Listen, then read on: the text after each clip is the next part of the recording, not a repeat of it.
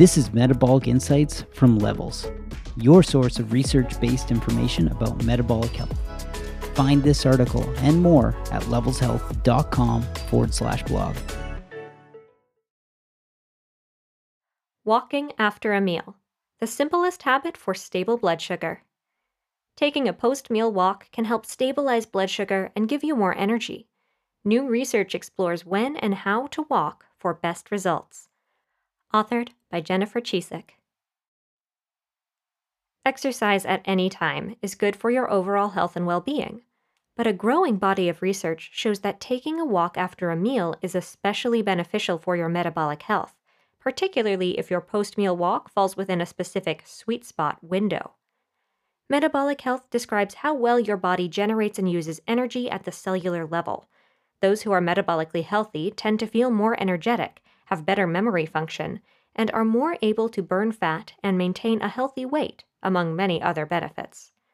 One key indicator of your body's metabolic health is its ability to efficiently process glucose, the sugar in your blood that comes from the foods you eat. Eating foods with carbohydrates raises our blood sugar. Still, in general, we want to maintain stable glucose for short-term benefits, like avoiding a post-meal energy crash, and long-term benefits, like helping avoid chronic disease. Choosing whole foods, low in refined carbohydrates and sugar, can help with that steady blood sugar, but so can exercise, since muscles can use glucose from the bloodstream for energy.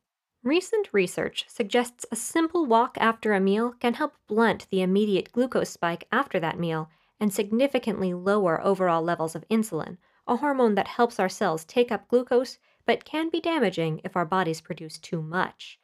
That's a good thing for long-term metabolic health. The relationship between exercise and glucose. Scientists are still studying all the factors that regulate glucose delivery from the bloodstream to muscle cells, but one thing is certain. Our muscles are glucose-processing workhorses. In fact, exercise can boost glucose uptake by up to 50 times compared to when we are sedentary. 3 primary mechanisms cause your body to use more glucose during exercise. 1. At the tissue level, muscle contraction increases heart rate and respiration, which sends more blood to working muscles. 2. At the cellular level, when your muscles contract or shorten, they're able to take in more glucose through muscle membranes. 3. At the molecular level, exercise changes the behavior of enzymes involved in glucose metabolism. First, body movement activates adenosine monophosphate activated protein kinase, AMPK, a stimulator for glucose uptake. The increase in AMPK activity deactivates TCB1D1, a protein that spurs the transfer of glucose transporter type 4, GLUT4, which docks into cell membranes, allowing glucose to pass into the cell. Put simply, when you exercise, muscle membranes become more efficient at absorbing glucose. The heart pumps more glucose-containing blood to your muscles, and changes in chemical enzymes further aid glucose transport. With all of these mechanisms occurring simultaneously, our muscle cells enjoy the glucose they need to power a workout, and our blood glucose levels drop.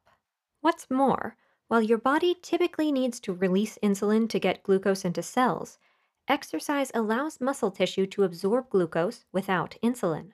Reducing insulin secretion in response to glucose rises after meals is a good thing, as we want to keep insulin levels under control as much as possible.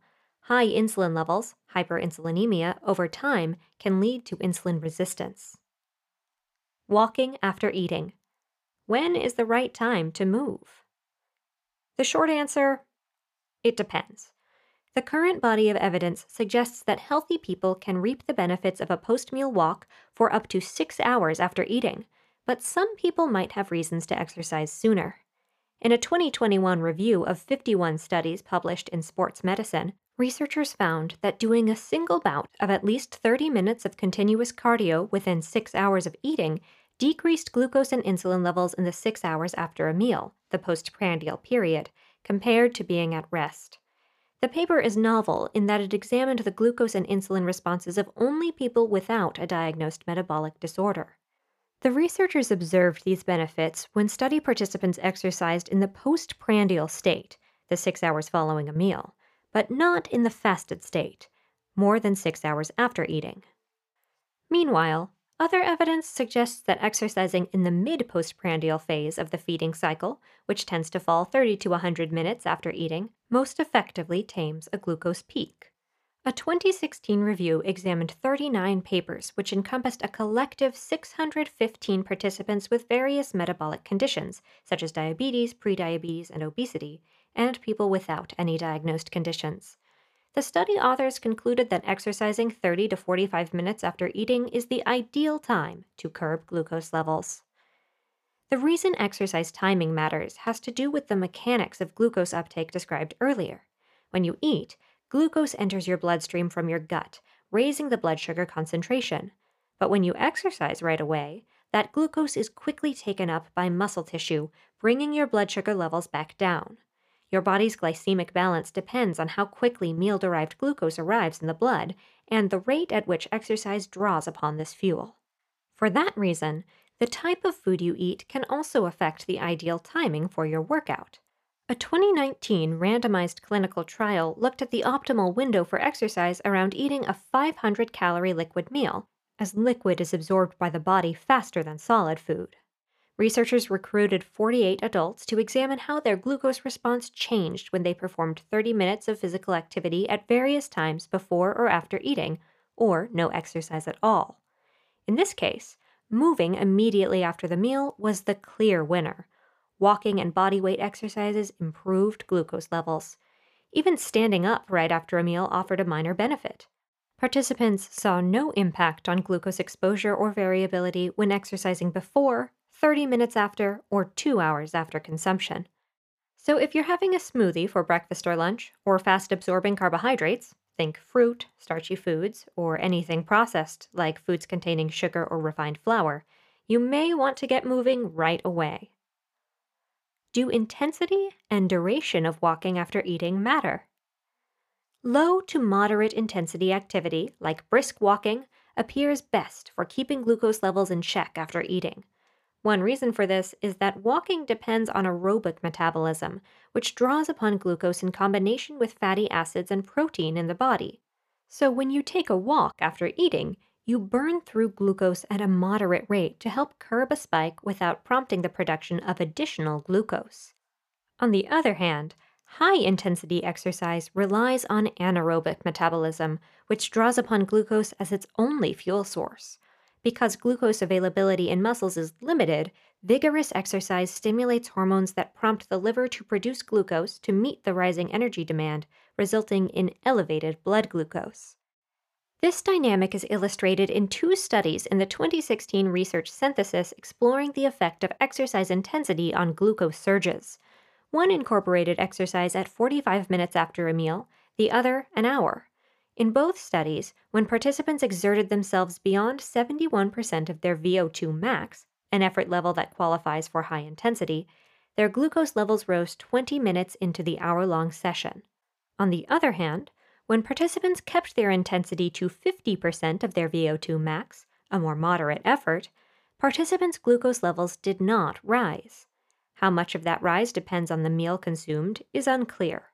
Another study found that high-intensity exercise done in a fasted state had effectively no impact on glucose levels. The study review's authors concluded that the best post-meal exercise intensity and duration to keep glucose levels in check is to start something like a brisk walk within 30 minutes of a meal and continue for up to an hour. This is consistent with the findings in the 2021 review of research published in Sports Medicine, which focused on the glucose-stabilizing effects of a single session of steady-state cardio for 30 minutes or longer. What if you don't have 30 minutes? Walking for 30 minutes after a meal might not fit into your schedule, especially if you're already doing other workouts during the week. Good news, shorter bouts of low-intensity movement are also effective at taming glucose surges. A randomized crossover trial compared post-meal metabolic factors, such as plasma glucose and insulin concentrations. Researchers worked with 70 adult participants who completed 3 interventions, all lasting 9 hours. 1. Continuous sitting for 9 hours. 2. Sitting for 15 minutes, walking for 30 minutes, and then sitting for another 8.5 hours. 3. sitting for 8.5 hours, but with 100-second bursts of treadmill walking every 30 minutes, a total of 30 minutes treadmill walking, plus sitting for 8.5 hours. During the 9 hours, all participants for all interventions drank a meal replacement beverage at 1, 4, and 7 hours. Participants in group number 2 performed their 30 minutes of continuous exercise before consuming the first meal replacement beverage. Those who took the shorter activity breaks more regularly lowered both plasma glucose and plasma insulin compared to both prolonged sitting and the single bout of continuous activity. Researchers posit that the smaller, more regular doses of activity may increase muscle permeability and keep GLUT4 ready for rapidly transporting glucose to fuel cells.